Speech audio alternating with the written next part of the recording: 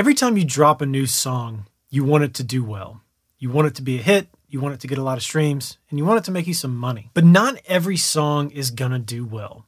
And that's one of the reasons it's important to consistently release music over time, because you're kind of playing the numbers game. Some songs are going to do well and some songs are going to do poorly. When a song does poorly, it doesn't mean it's a total loss. Sometimes you can still salvage your release campaign to at least get some result and trigger Release Radar and sometimes even Discover Weekly, even though the song doesn't perform well by your standards. Today, we're going to dig into my release campaign for my song Holding On that I dropped back in February. I'm going to pick that campaign apart for you, show you how I ran it, and show you how I managed to actually get a reasonable result and trip the Release Radar algorithm despite the fact that it didn't perform that well.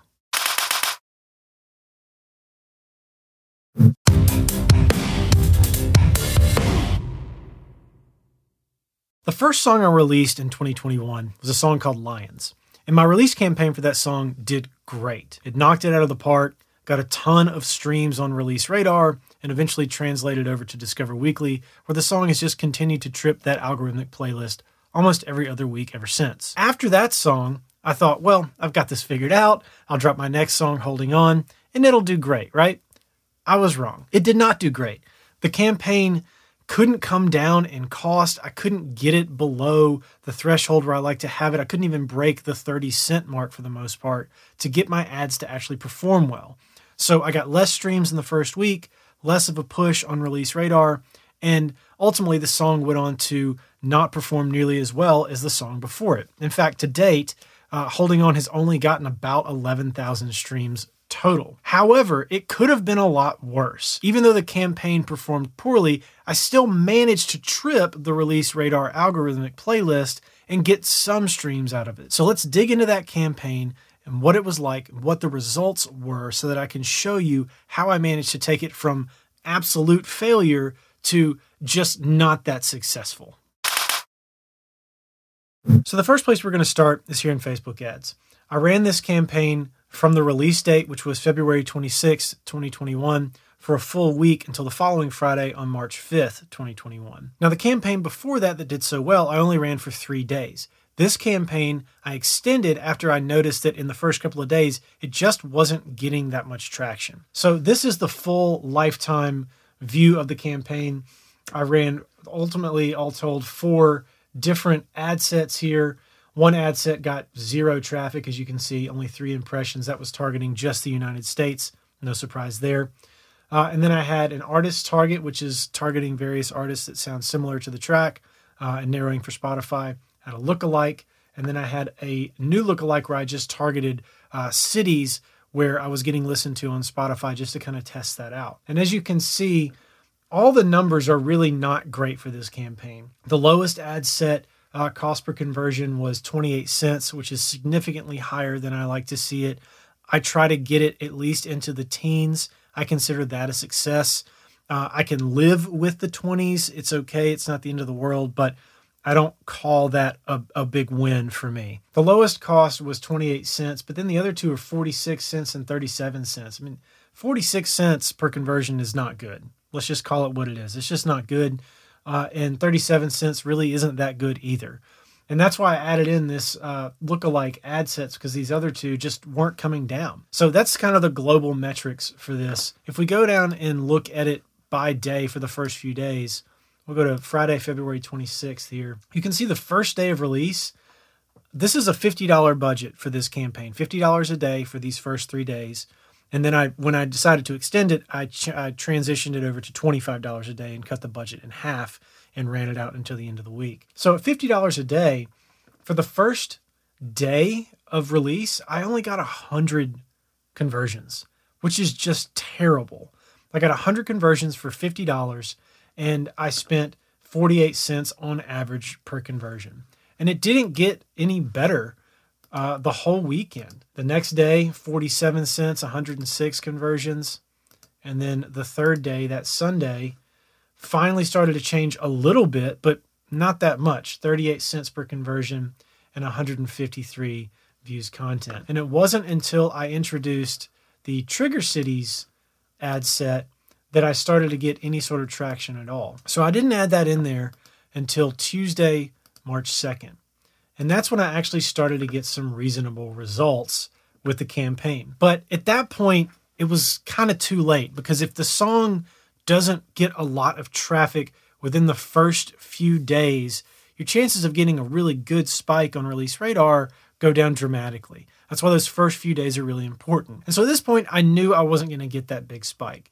But I decided I wasn't going to give up. I was going to try to at least get some sort of traffic to the song. I had it in my head that, you know what, I'm going to use this as a learning opportunity, and I'm also going to see if I can salvage this campaign, because I've had this happen in the past. Started messing with stuff and turning stuff on and off, and was not able to get the campaign to have a good result. So this time around, I decided I was going to see if I could change that habit. So what I did is I added in this ad set to try to bring the cost down, and I let it run out through the end of the week. The most important thing I did is this. I didn't touch anything.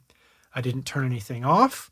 I didn't adjust any targeting. I didn't even touch the ads. I just let everything stay on and let Facebook figure it out. I knew that if I started fiddling with stuff, it was going to reset the learning phase, and it was only going to make the costs go up. And now I know what some of you are probably thinking. Well, maybe if you had adjusted some stuff, your results might have been better. Possibly. But if I go to the ads of this campaign, you can see that Facebook was already pretty much doing the work for me, so I didn't really have to turn it off.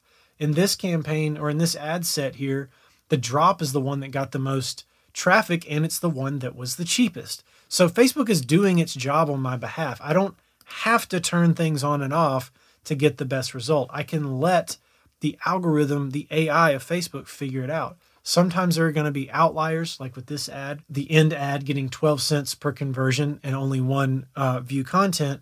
But for the most part, Facebook is going to figure it out for me. So there's no need for me to, in these first few days, be messing with a ton of stuff, turning it on and off. Now let's hop over to my spreadsheet, and I'll show you kind of how this ended up playing out.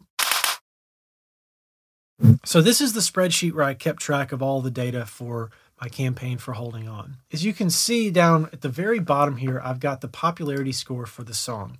And this is a big indicator of whether or not you're going to get on Release Radar. So what I'm shooting for is to get to a popularity score of at least 20 by the end of the day on this first Thursday.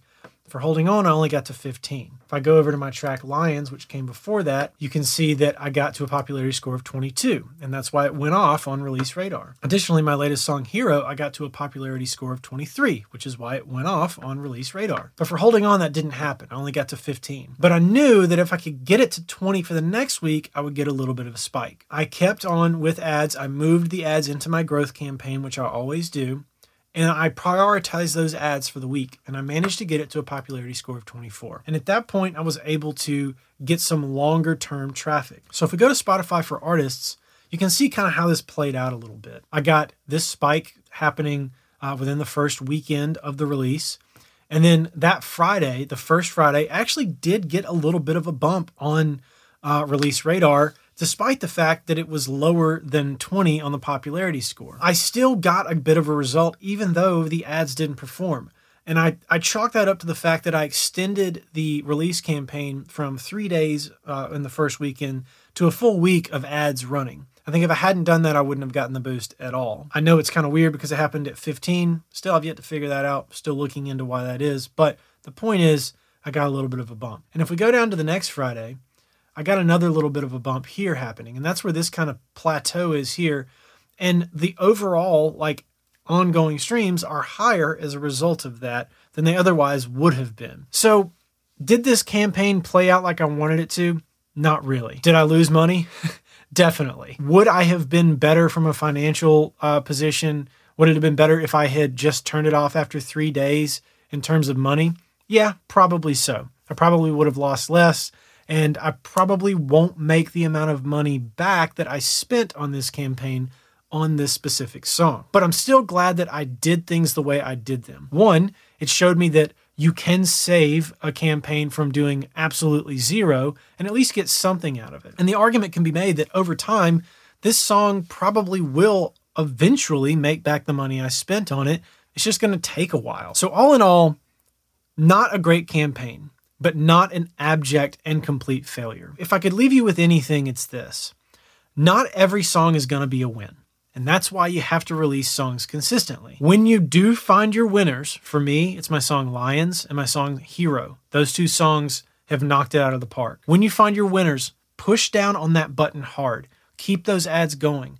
Put more budget into them if you want to. I have found that Lions has already technically returned the money I spent on it. And Hero is well on its way too.